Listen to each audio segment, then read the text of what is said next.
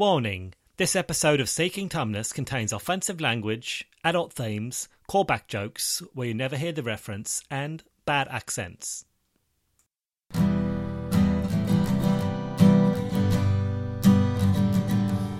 still recall from the books I read all the great empires built in my head. But every year I raise one more. I boarded out that wardrobe door, but I'm still seeking Tumnus. I'm still seeking Tumnus.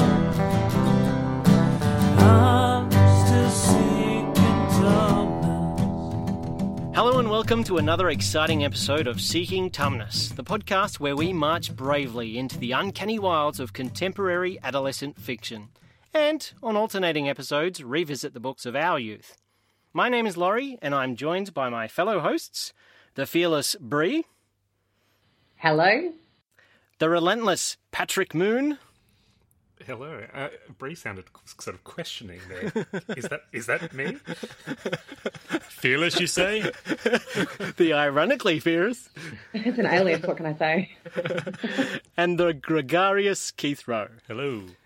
We've shaken up the formula this episode, with Keith having chosen a book that we deliberately did not read in advance. What's in store for our listeners, Keith? What do I have in store for you? Well, chances are, if you've downloaded this podcast, you've probably read the title, in which case you know what this episode is all about. So I'm not going to bury the lead here. We're looking at Choose Your Own Adventure books. Now, if you don't know what these books are, they're adventure stories, but the difference here is at each juncture, you're presented with 2 or 3 options that will shape the way the story progresses. The choices you make along the way will decide how the story ends, so each of the books has many possible outcomes. My memory of these books is reading them in my primary school library, but I don't remember anything in particular about the stories themselves. So what I'm kind of wondering is there any substance to the books, or is it just a gimmick that made them popular? A quick bit of history about the Choose Your Own Adventure books. They were the brainchild of a New York lawyer, Edward Packard, and he developed the idea in the 60s, reading stories to his children. Initially, he called them The Adventures of You. Along the way, he teamed up with another author, R.A. Montgomery, and together they printed some of these books, and Montgomery later attracted a larger publisher, Bantam.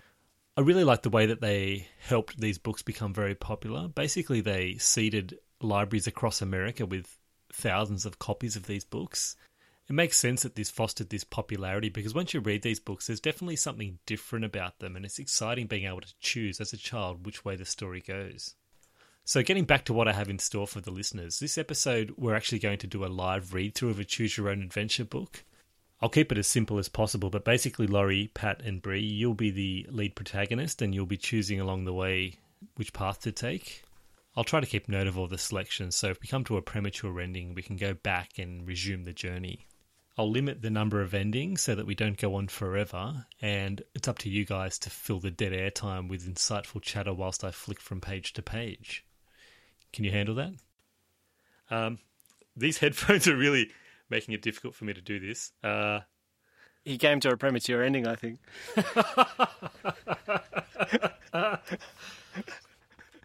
When he was talking about The Adventures of You, I wonder if he was referring to the erotic series from New Zealand. The premature ending thing strikes a chord because the only thing that I actually remember about these kinds of books is sitting on the floor in the library and having to keep my finger in the page that I just turned from in the event that I didn't really like the ending I'd come to. Only one finger?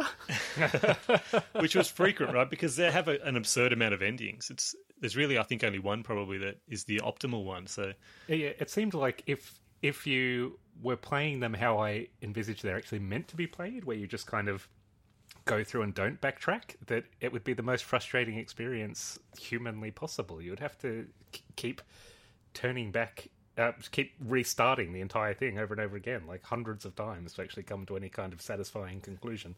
Well, we'll find out tonight, I guess.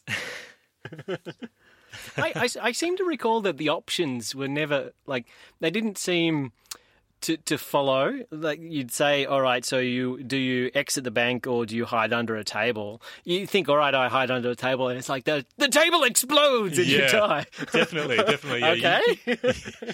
You can't just cheap out with the safe options because you always end up regretting it.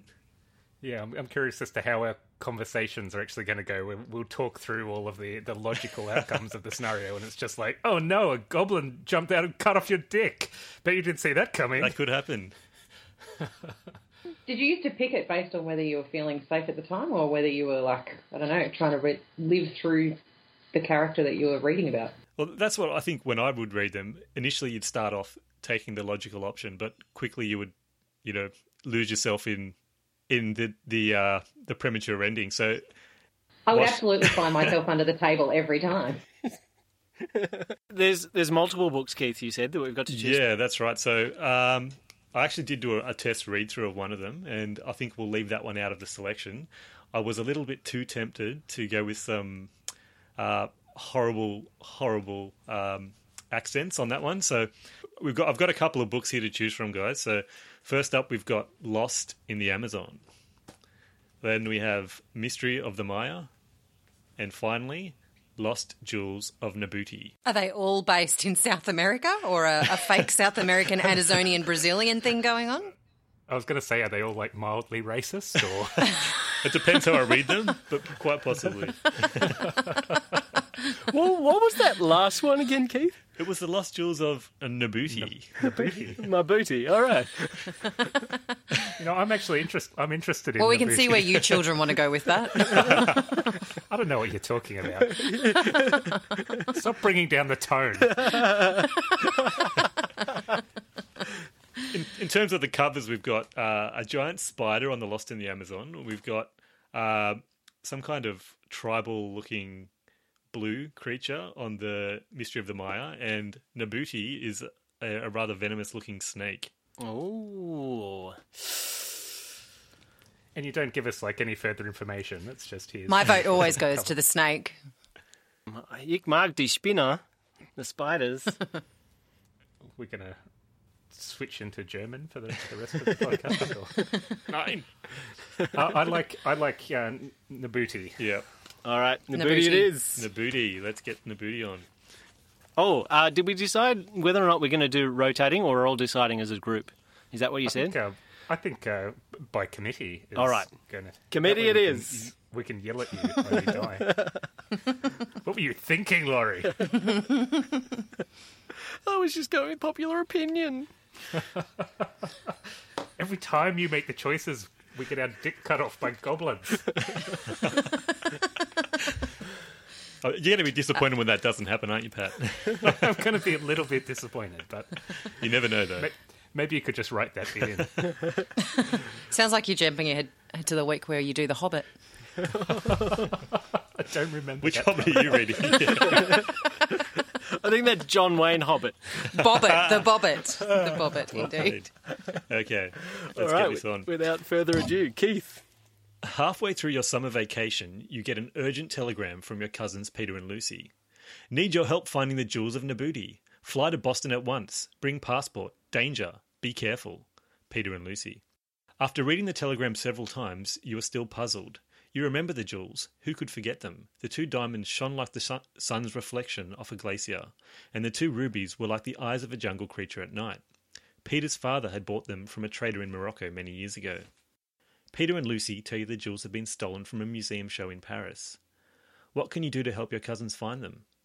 You pack your bags and leave your house in New Orleans and fly to Boston. You glance over your shoulder, nervously searching for followers. Peter and Lucy meet you at the airport.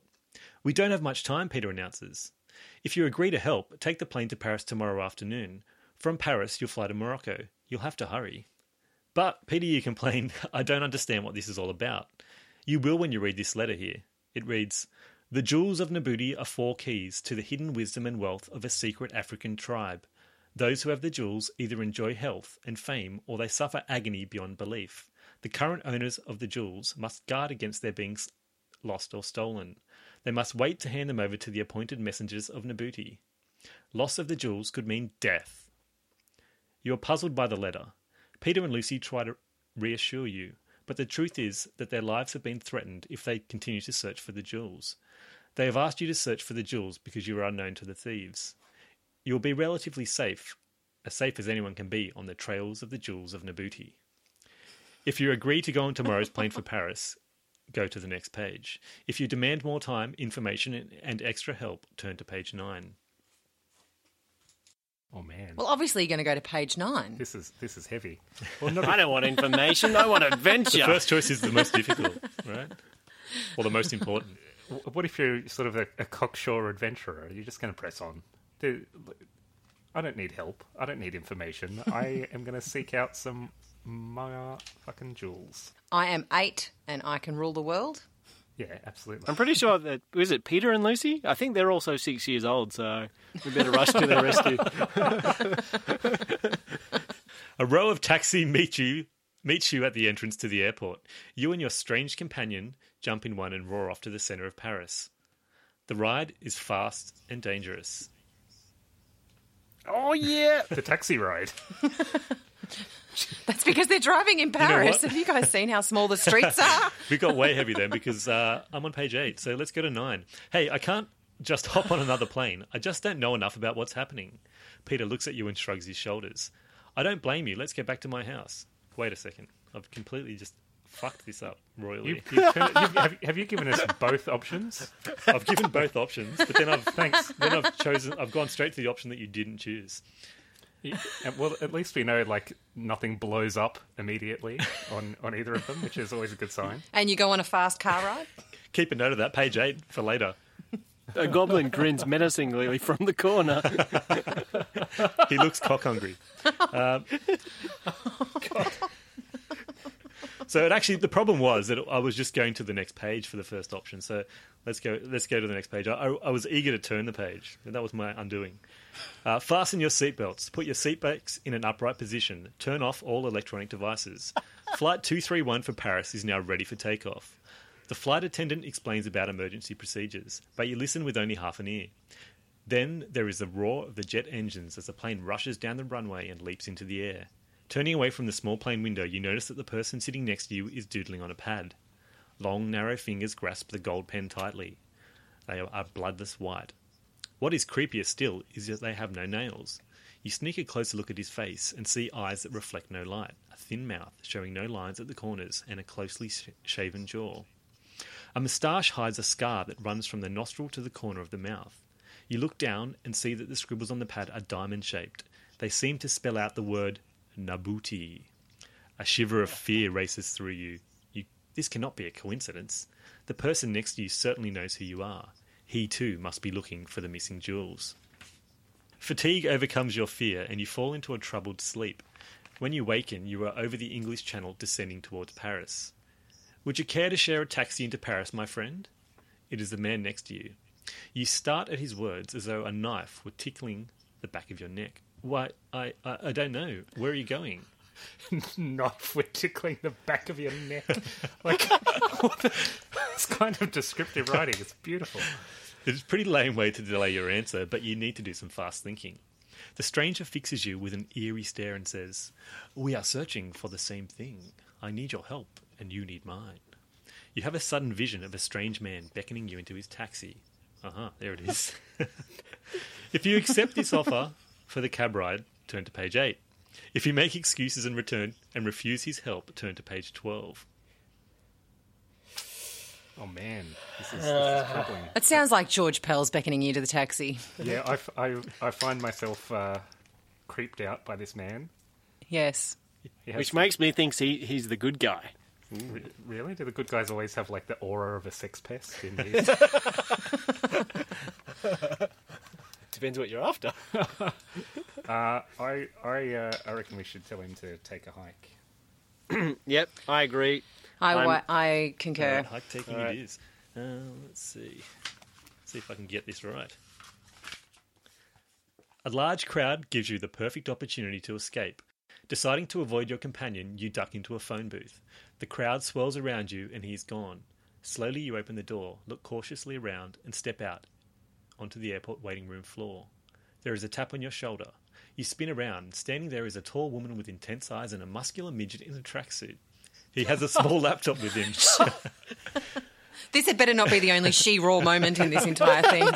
Come with us. We are going to help you with the jewels of Nabuti, the woman announces. Okay, what is it? What do you know?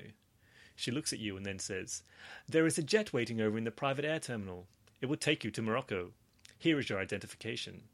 She hands you a small sliver of ivory with a design on it. Whoever sees it will give you help. Good luck. The midget grins in an evil way. He opens up the laptop so you can look inside. It's not a laptop at all. It contains a dagger with a sharp point. The dagger sends you a different kind of message than the kind you get over the internet. A very different message.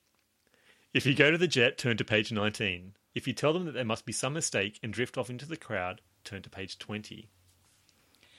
Hang on, when was this one published? We're talking about the internet and laptops. Great question. I don't know if this is a 1982 original. This is published in 2006. I don't know whether it got some of the rework there and Revisions! what was in there before the laptop. We'll never know. A payphone? I love the imagery of a muscular midget in a tracksuit. If only you could see the illustrations as well. I have no idea. What do we want to do? So either you go to the jet, or you tell them there must be some mistake and you drift off into the crowd. Or we could just continue for the next hour just drifting off into the crowd as a series of escalatingly strange people accost us and tell us they want to help us. All right, the jet sounds good. Jet. Yeah, I'm on the jet. Let's get on the jet. Let's go where the muscular midget tells us to go. A beautiful and unusual jet plane sits in readiness at the private air terminal. It has silver and yellow wings and a bright red body. You are met by two large men in business suits. Follow us. Be quiet.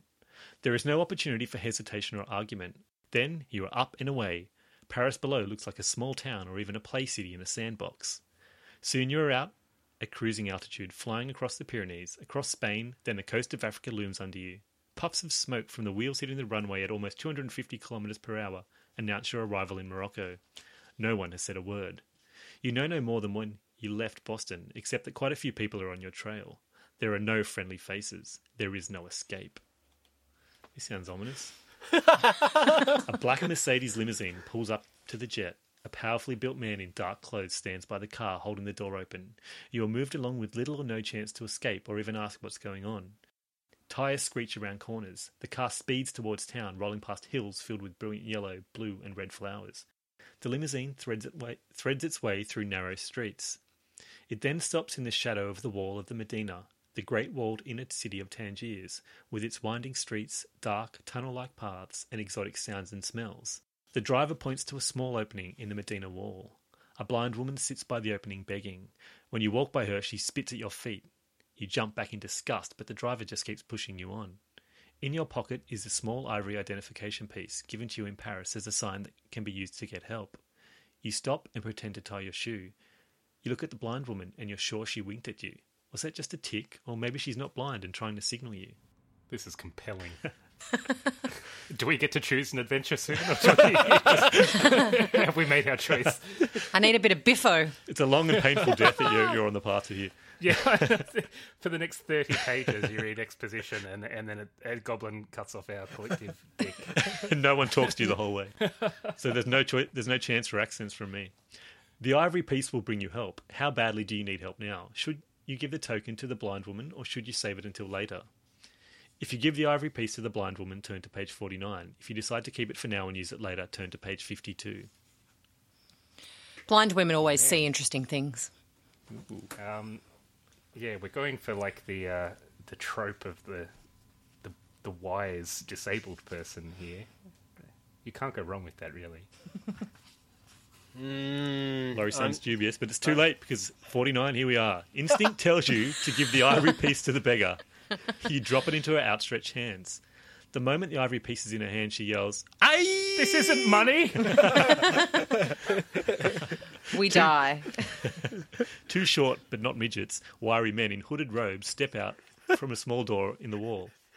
One of them shouts in English, "We are your friends. Follow us." The other man wrestles with the huge man who drove the limousine. For a moment, you half decide to run away, and then you go with them through the dark tunnels and streets deep into the Medina.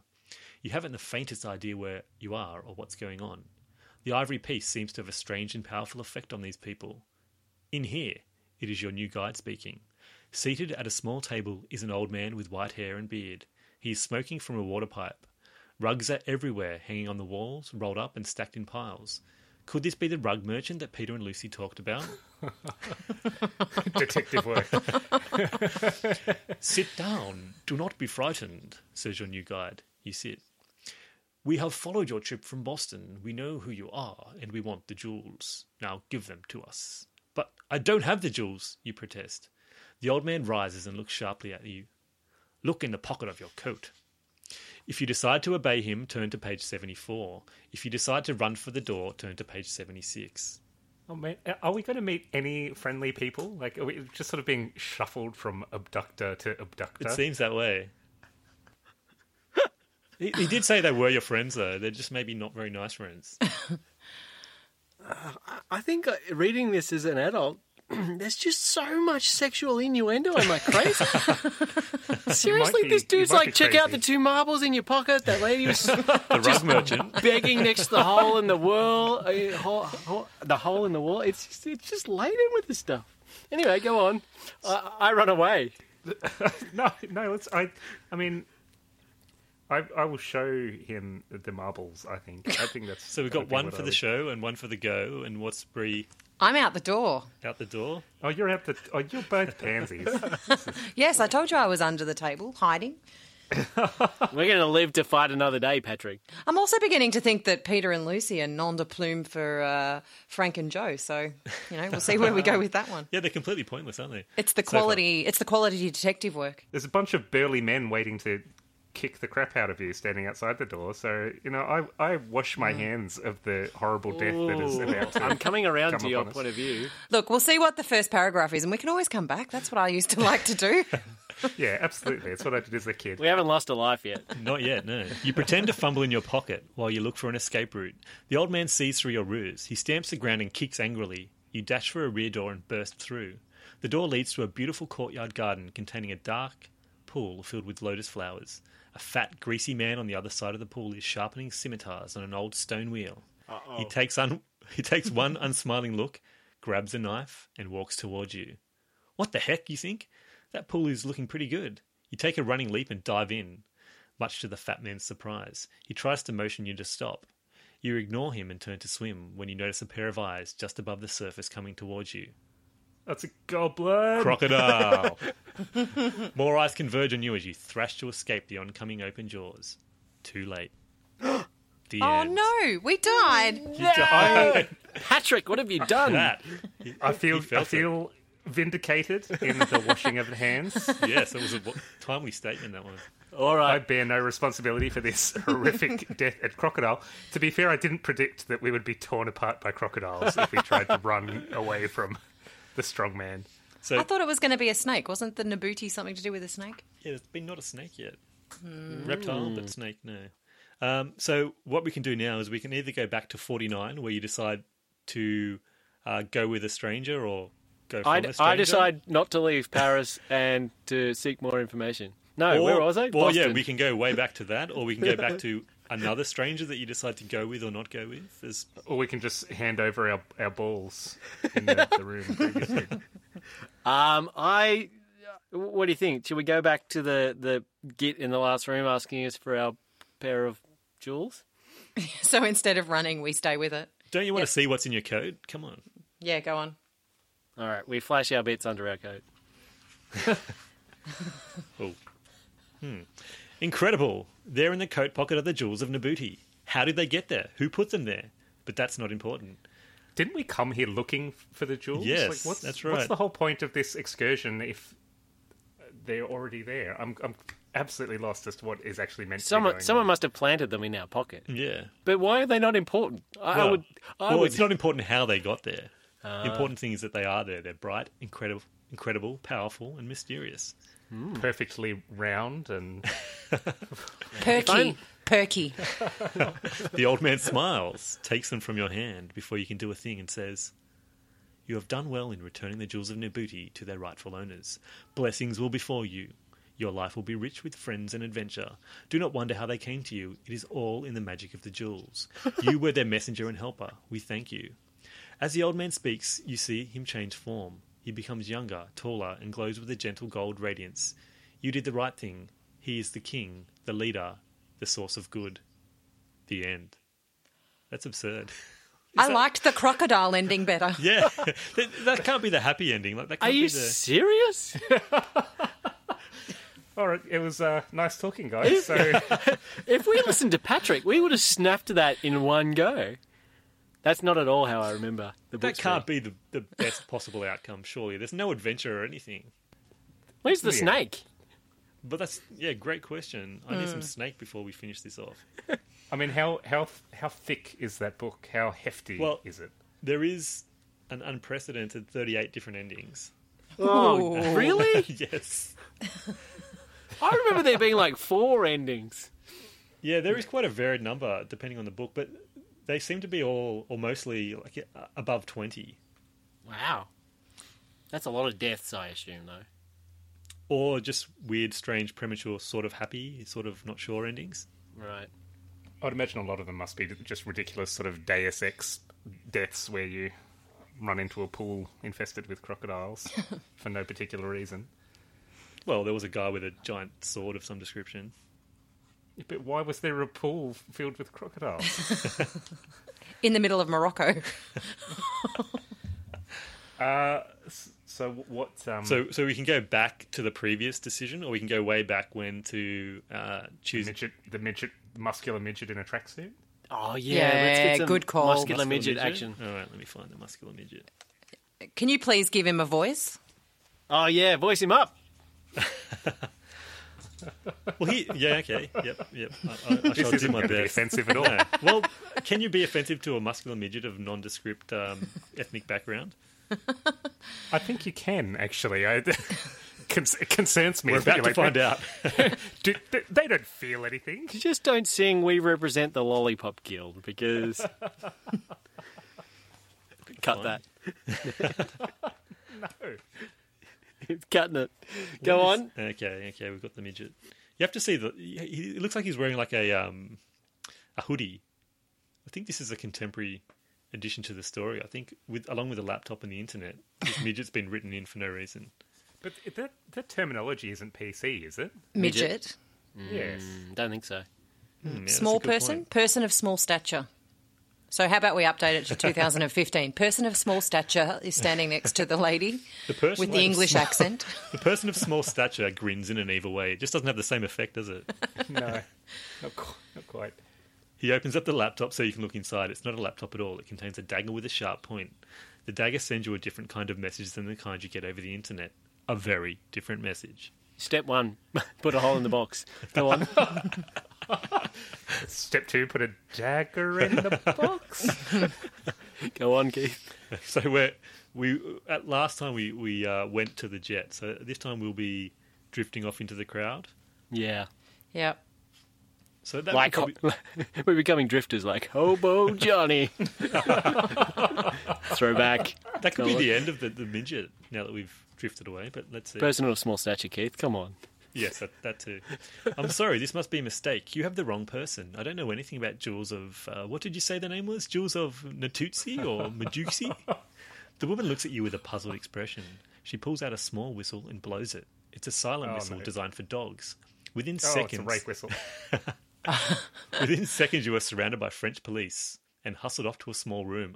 Frenchies, where you are questioned for 2 hours. I want that accent. They accuse you of being a smuggler. But I've never smuggled anything in my life. Search me. The 2 police officers on either side of you do a quick but complete search. I disagree. You are a smuggler. Amazing. In a jacket pocket, they discover a small packet. When it's opened, you are shocked to see a very large uncut diamond. So, you are a smuggler. Well, what do we have here? This is mere nothing, eh? What is this outrageous accent? You know smuggling diamonds from countries in Africa is an international crime? What do you have to say for yourself now? That's the worst. That's exactly what they sound like. Oh, that's bad. These are the police. bad. Come on. Might be Interpol. You've kind of got an international generalist thing going on there. Did she blow like a silent dog whistle and the police came? Oh, Well, that's what happened, yeah. So, I don't know, the French dog police with bad accents. If you tell them about the Jewels of Nabuti, turn to page 37. If you ask to call the American Embassy for legal help, turn to page 40. oh, the embassies, they're both really boring. Like, they're both are boring. authoritative. I don't care for either option. I don't think the embassy would answer to a dog whistle, though. I don't think calling the embassy is the type of choice that they encourage in Choose Your Own Adventure texts. Well, you're confessing your soul to the French police then? Let's do it. Oh, well, that sounds... Oui, oui, mon amour. Captain, let me explain. Give me a chance. This is all a dreadful mistake. I need your help. The police captain looks at you, and a knowing smile crosses his face. We are always here to help. What help do you require? No, I have to stop you. You sound like a, what are they called? A Neimoidian from Star Wars Episode 1? Yeah, I know the ones you're talking of. I don't know the That's exact you. species. but I know the bad I writing see and you writing. as René from Hello Hello. See, there you go. That's good.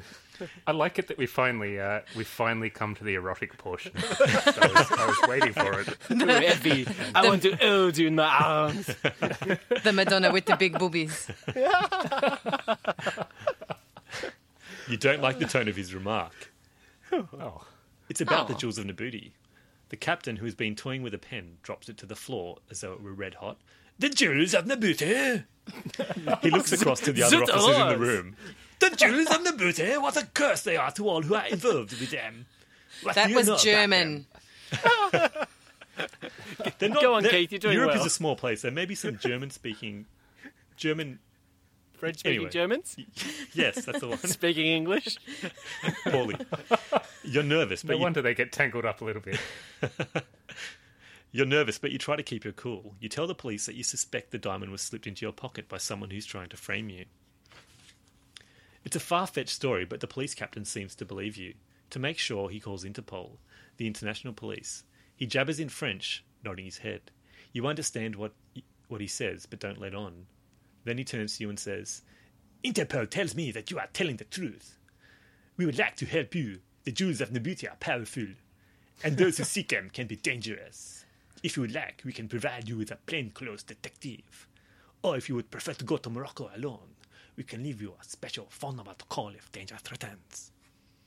If you accept the offer of the horribly speaking French police officer, turn to page 53. If you travel to Morocco alone but accept the special phone number, turn to page 54.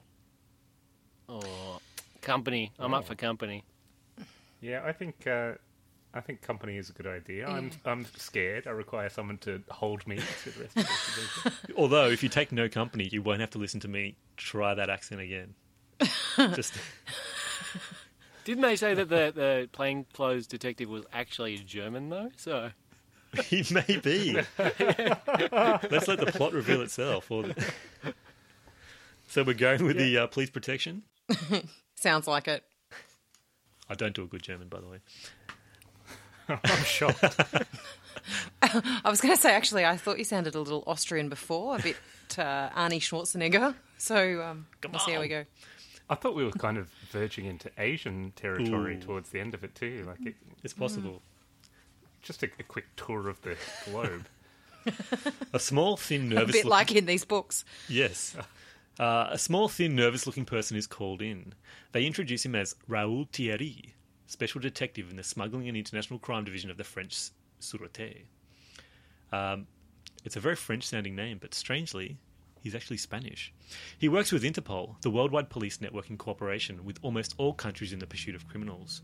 Raoul says a little, but you are glad to have him with you. He says little, in fact. You sit alone with him working out a plan of action. He says, "This could be my most interesting and perhaps my most dangerous case. Would you like to carry a gun? Perhaps you will need it." Ooh, that's bad. If you accept the offer of a weapon, turn to page 75. If you refuse to be armed because you do not believe in guns or killing, turn to page 78. And that's the only 78. reason. Yeah, that's the only reason you can refuse the gun, because you don't believe in guns or killing. Not that if we accept the gun, it's inevitably going to be turned on us in the next section. It's really leaning towards the guns are bad, but is that what you want to go with? Um, Bree's got a vote for that. Yes.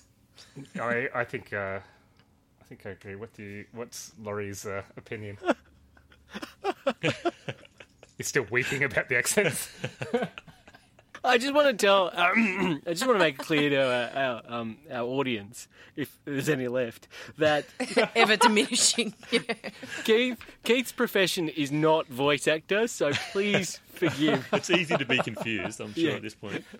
So please forgive any accidental offence you may incur. If I offend everyone, does that mean I don't offend anyone?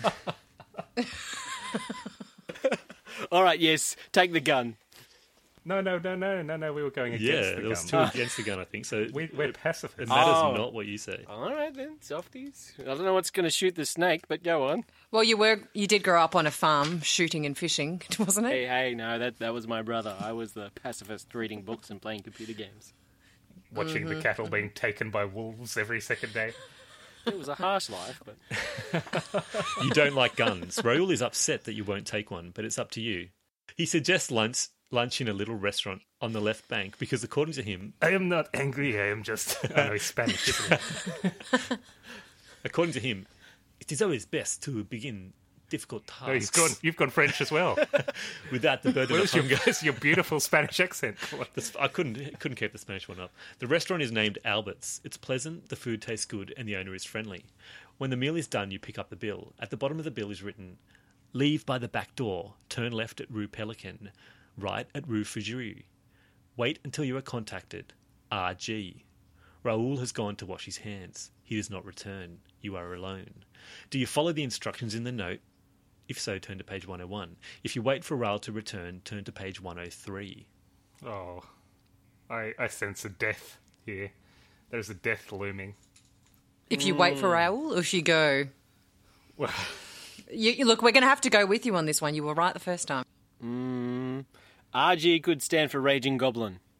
Rampaging Rampaging Goblin. Goblin, yeah. Ravenous goblin. I think this whole thing could be an awful ruse. Well, I am keen for actions. I will go with the note, even though I think it's going to kill us. Okay, I'm happy to go with that. I suspect we're going to end up bleeding in a French gutter. Alrighty, so Because we refused the gun. oh, hang on. Aren't we in Morocco now? I'm so lost. Yeah, I don't know where we are. No, Raoul's our protection, I'm sure. He did offer us a gun, so he seems reliable, but...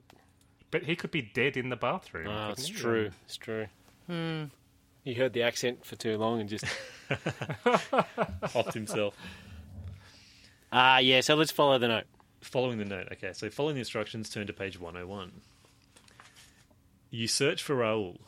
The waiter, who is busy wiping breadcrumbs off the tablecloth, says he left in a hurry through the back door. You walk up and down Rue Frugere for more than half an hour. Then a car pulls to a stop. The window is rolled down, a hand slips out, a piece of paper flutters to the ground. Go to the Eiffel Tower. Take the elevator to the top. RG. Should you do this, you don't know who these people are. It's like a treasure hunt, but the results could spell DEATH.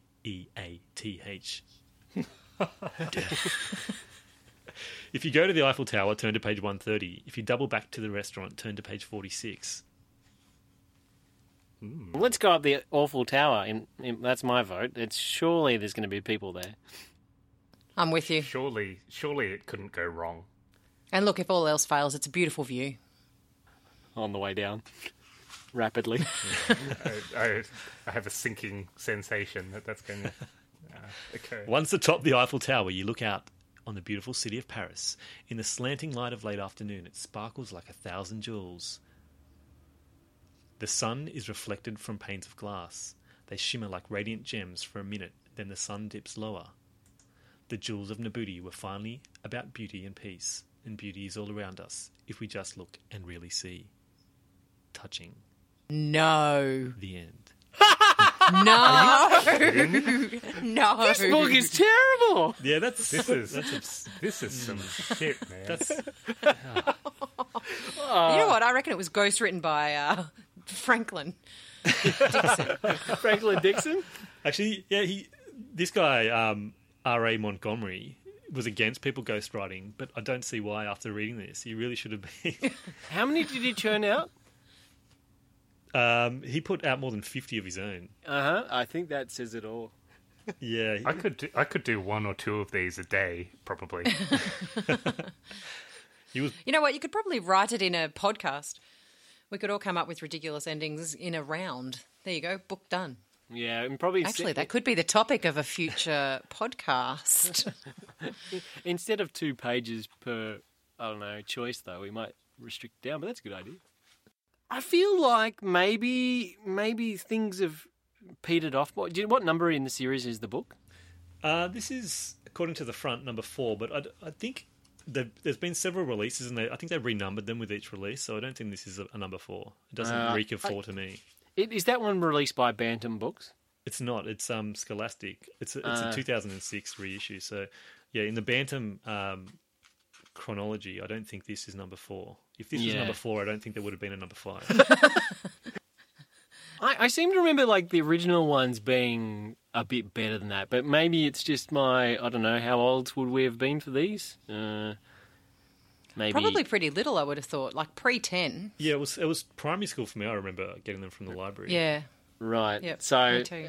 sub 12 or less at least. So maybe it's just, their fond recollection, but I feel like, Cave of Time, I remember that being an awesome book. That was number 1. That was number 1. That was actually by Packard, the guy that came up with the concept. So right. And this one isn't by him? no, this is by the guy that, sold the concept effectively.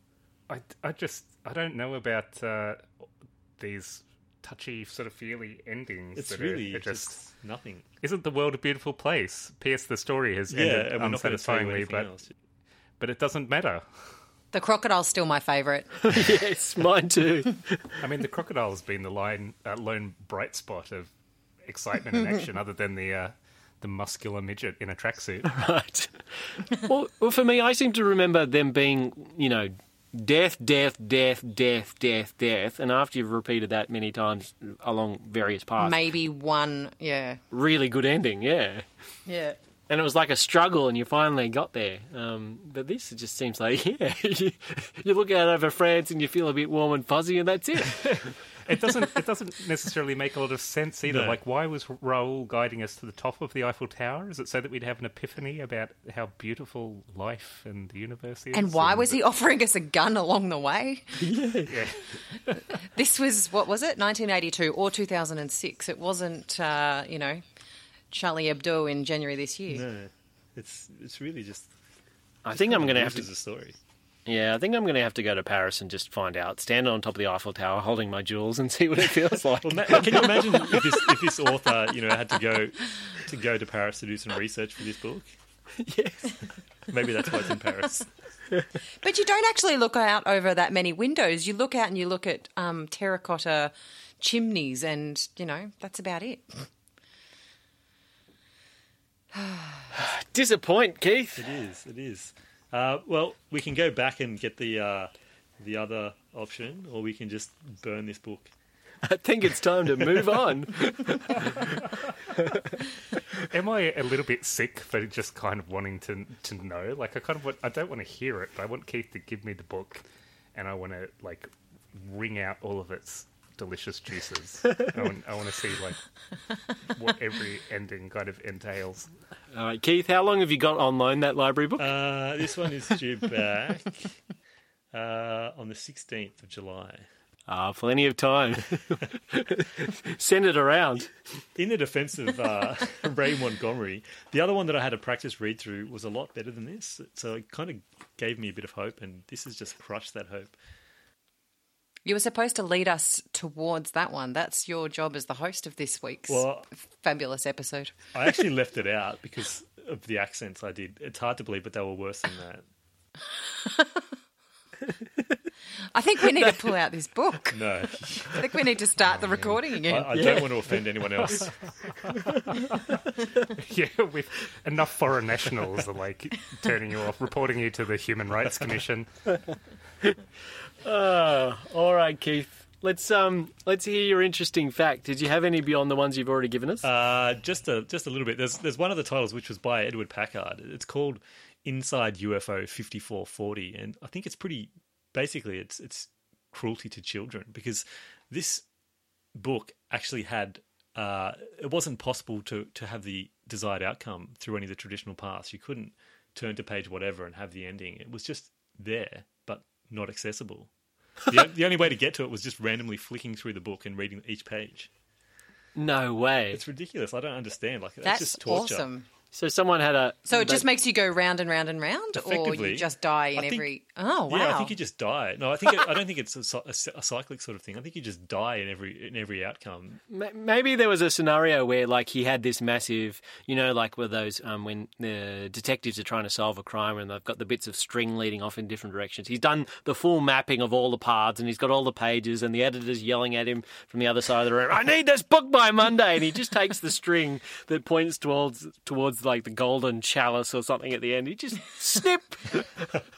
Possibly, and then they pass it off later as some kind of mystical, intentional activity. I don't know. It's just, I think as a child it would have been torturous to read that and try to get to that ending and not be able to get there. It's like, am I missing something? Is this a misprint? What's going on here? And what do you do at that point? Do you actually just read every single page to try and figure out if there is a positive ending in there somewhere? You'd have to. That's what I actually did, I think. I would read pretty much everything. I would flick through and, as I said, wring out those delicious juices. And But I would have had my fingers in every option. Like I would have had trouble holding the book trying to pinpoint every decision, and then eventually I would just be like, I've died in every situation, and Yeah, something's wrong here. That's what bookmarks are for. Bookmarks. I seem to remember some that you had to like keep track of character stats or something as well, and like occasionally roll a dice. Yeah, they were great. There was a couple. There was one called Fighting Fantasy, I think. And there was another one that was Steve Jackson, who was a pretty popular fantasy / game designer, I think. And some of them are really good. I can't remember which series it was. It's called like Battle Quest or something Quest, and you had a talking sword named Frederick. No, Pip or something like that, or maybe your name was Pip. That's much more intimidating. No, I think your name was Pip, and and Is you that had what a sword. you've named your swords? Or... No. The sword was called Excalibur Junior, and he was a real smart. Hey, that's what ass. mine. Oh, never mind.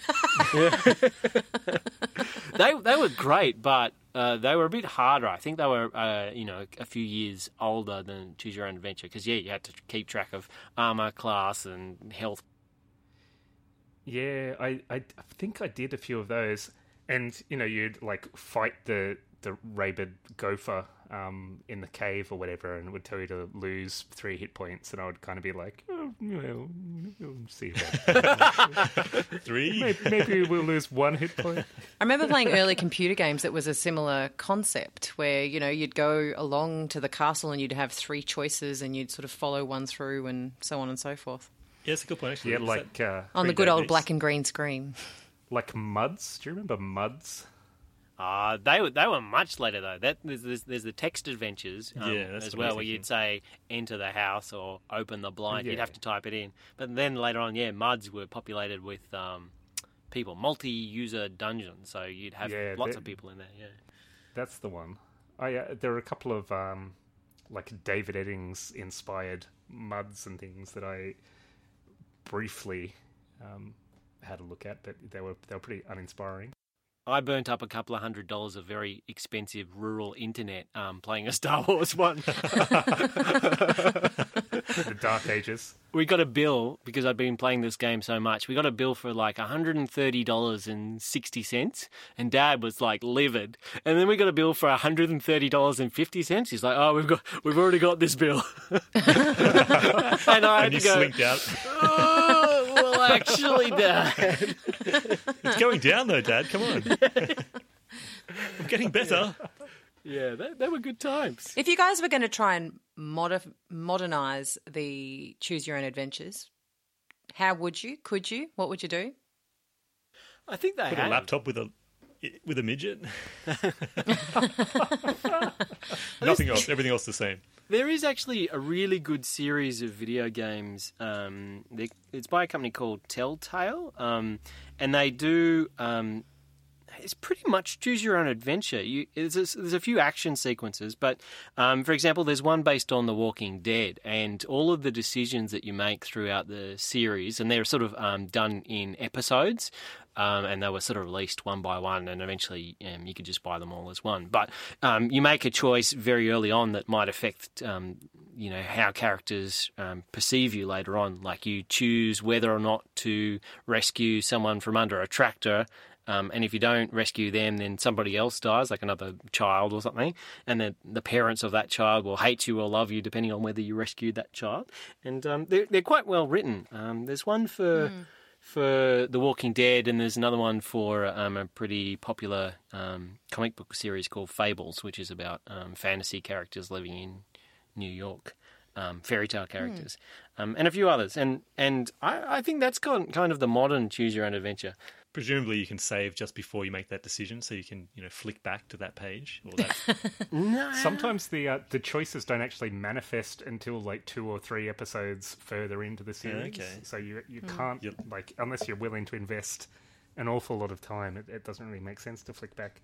Yep, you've made your bed. What about if you were doing a choose your own movie, sitting in an audience and everybody gets to vote on the next choice? Oh, well, that was going to be my interesting fact. So let's hit it. Oh, bad luck. Stolen. Go on then. I think Bree had independently invented this concept for you, so I think you're the only one who has the facts. All right, I'll do it. There was in '67 there was a Czechoslovakian director. That's some good pronunciation right there. That released a movie called Kino Automat, and it was in Montreal, and it allowed people to vote on the outcome. Did you say in the 60s? Yeah. So they hefting reels I think of so, film yeah. onto the projector. But just give us 10 minutes and we'll get your choice lined up. A bit That's about later, as long as it took me sometime. At intermission. Yeah, a bit later on though, it happened in a much bigger way. That was just during a World Trade Fair type thing. During '92, they kitted out a cinema with on the seats there was a joystick that had 3 buttons.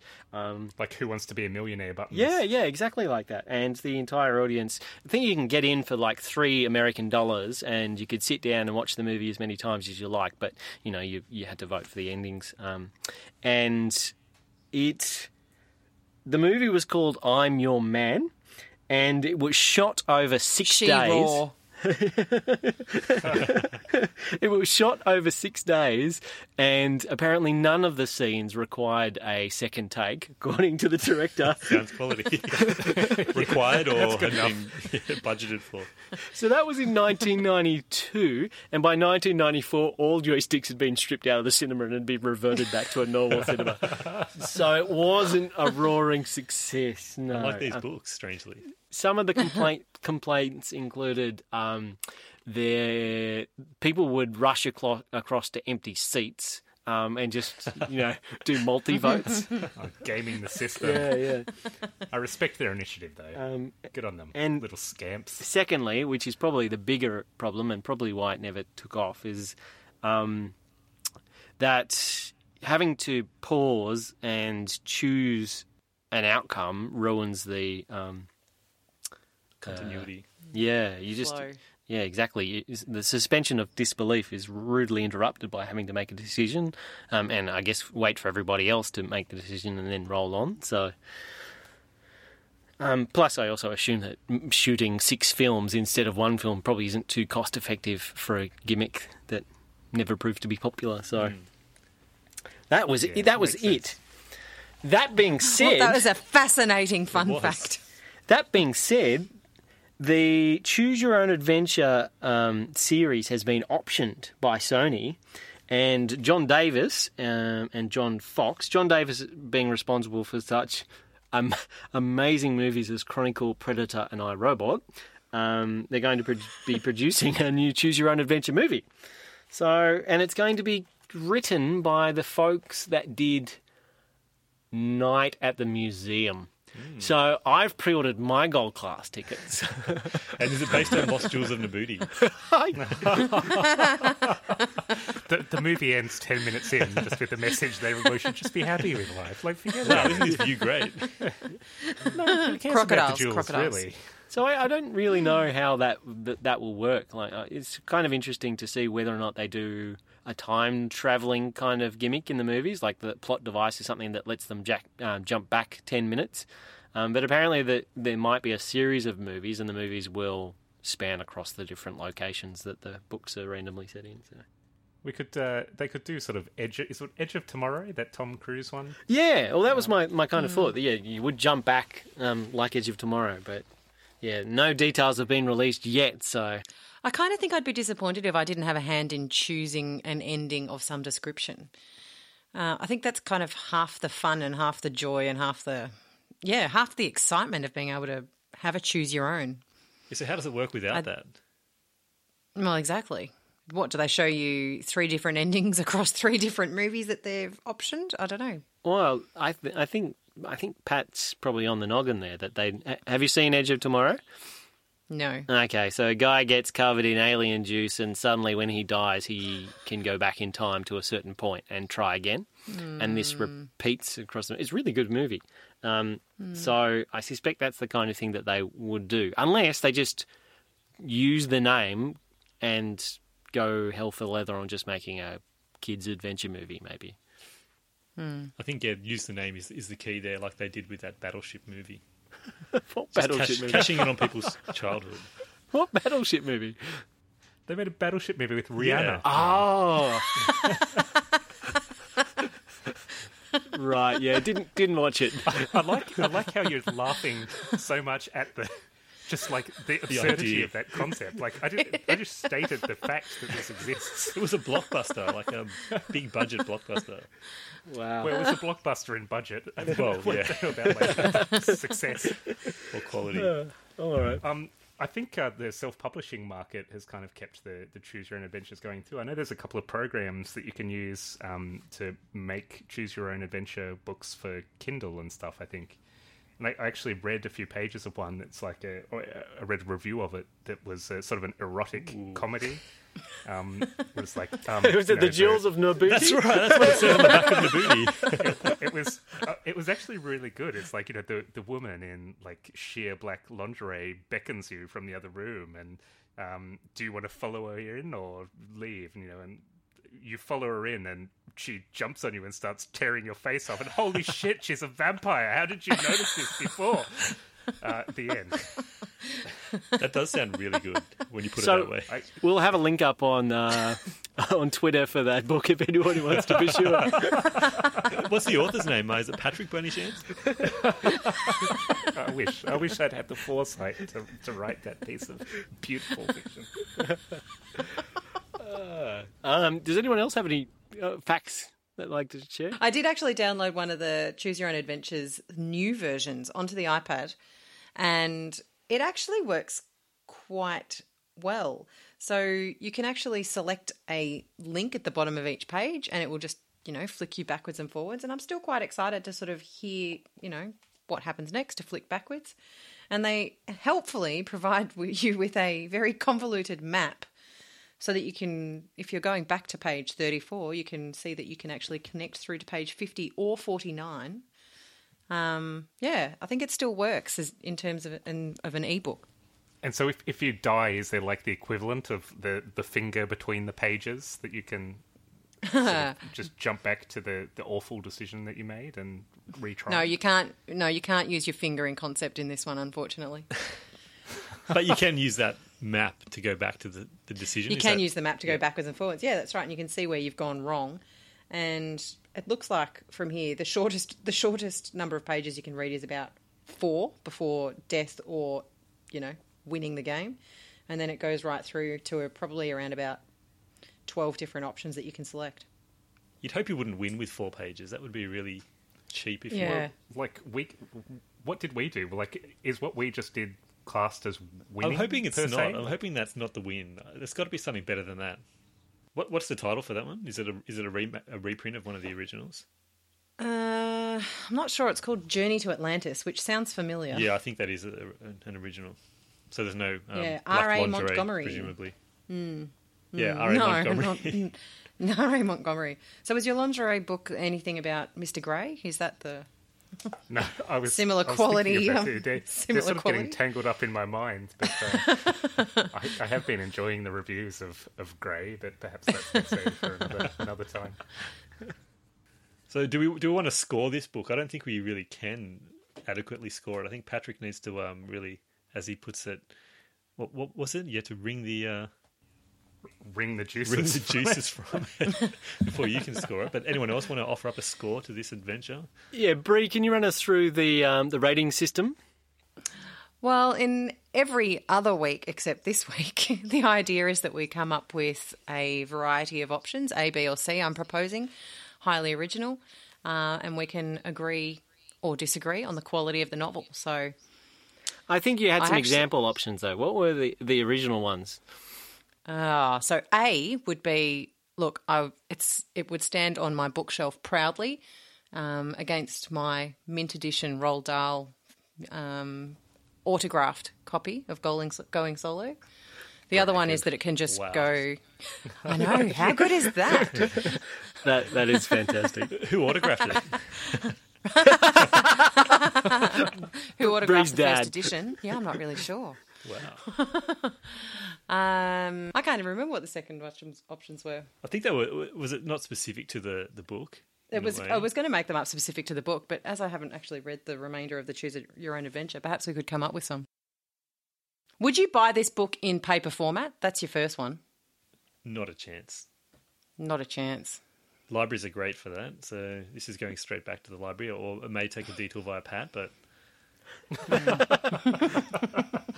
Yeah, I wouldn't buy those books again. I'm quite content with the contemporary versions of them in adventure computer games. I'm quite content with the memory of them, of, sitting in the library and thumbing backwards and forwards to try and figure out my favourite ending. I think I'm in the same boat. I think my memories are infinitely better than the reality turns out to be.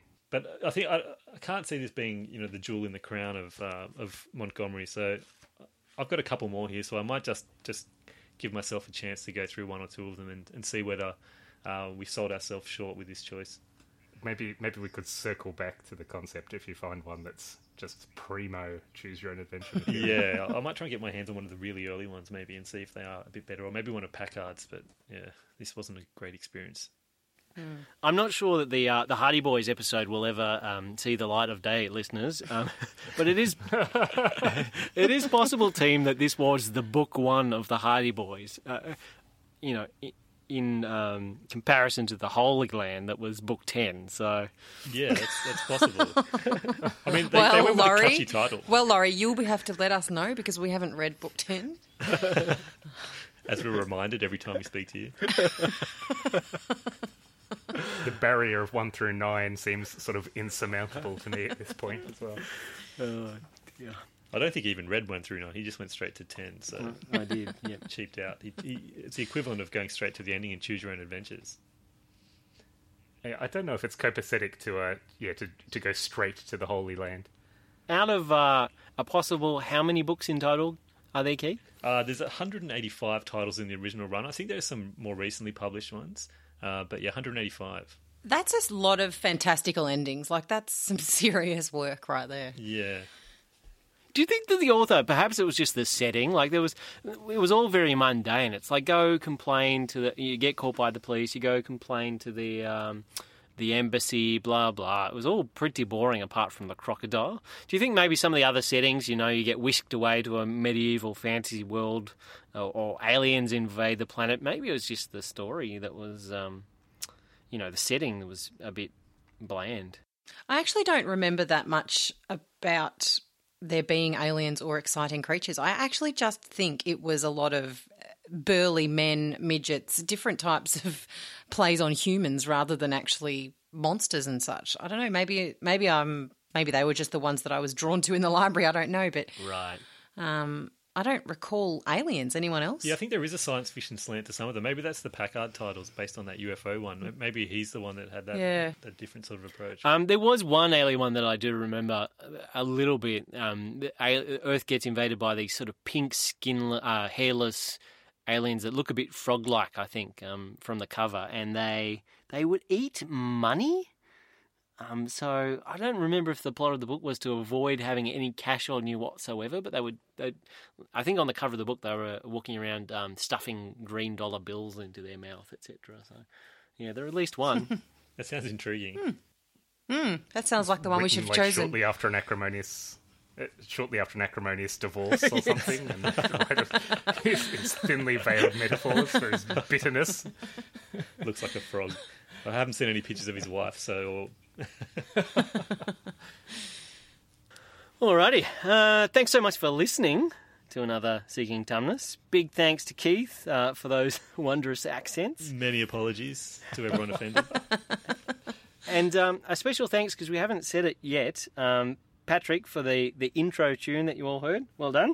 Fantastic. Next week, we'll be battling head-to-head with a contemporary juggernaut by Suzanne Collins, The Hunger Games.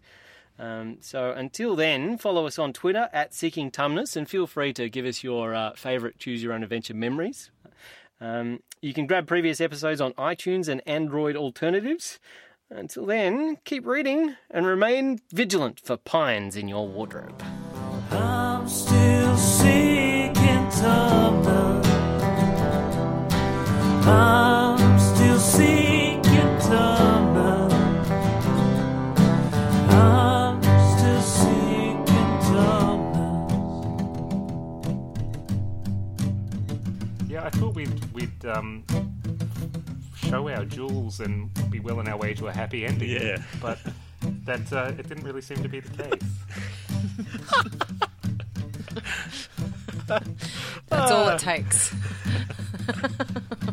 I don't know why they bothered writing erotic fiction. They should have just gone as they were. It's all written on the page. To be enjoyed by kids and adults alike.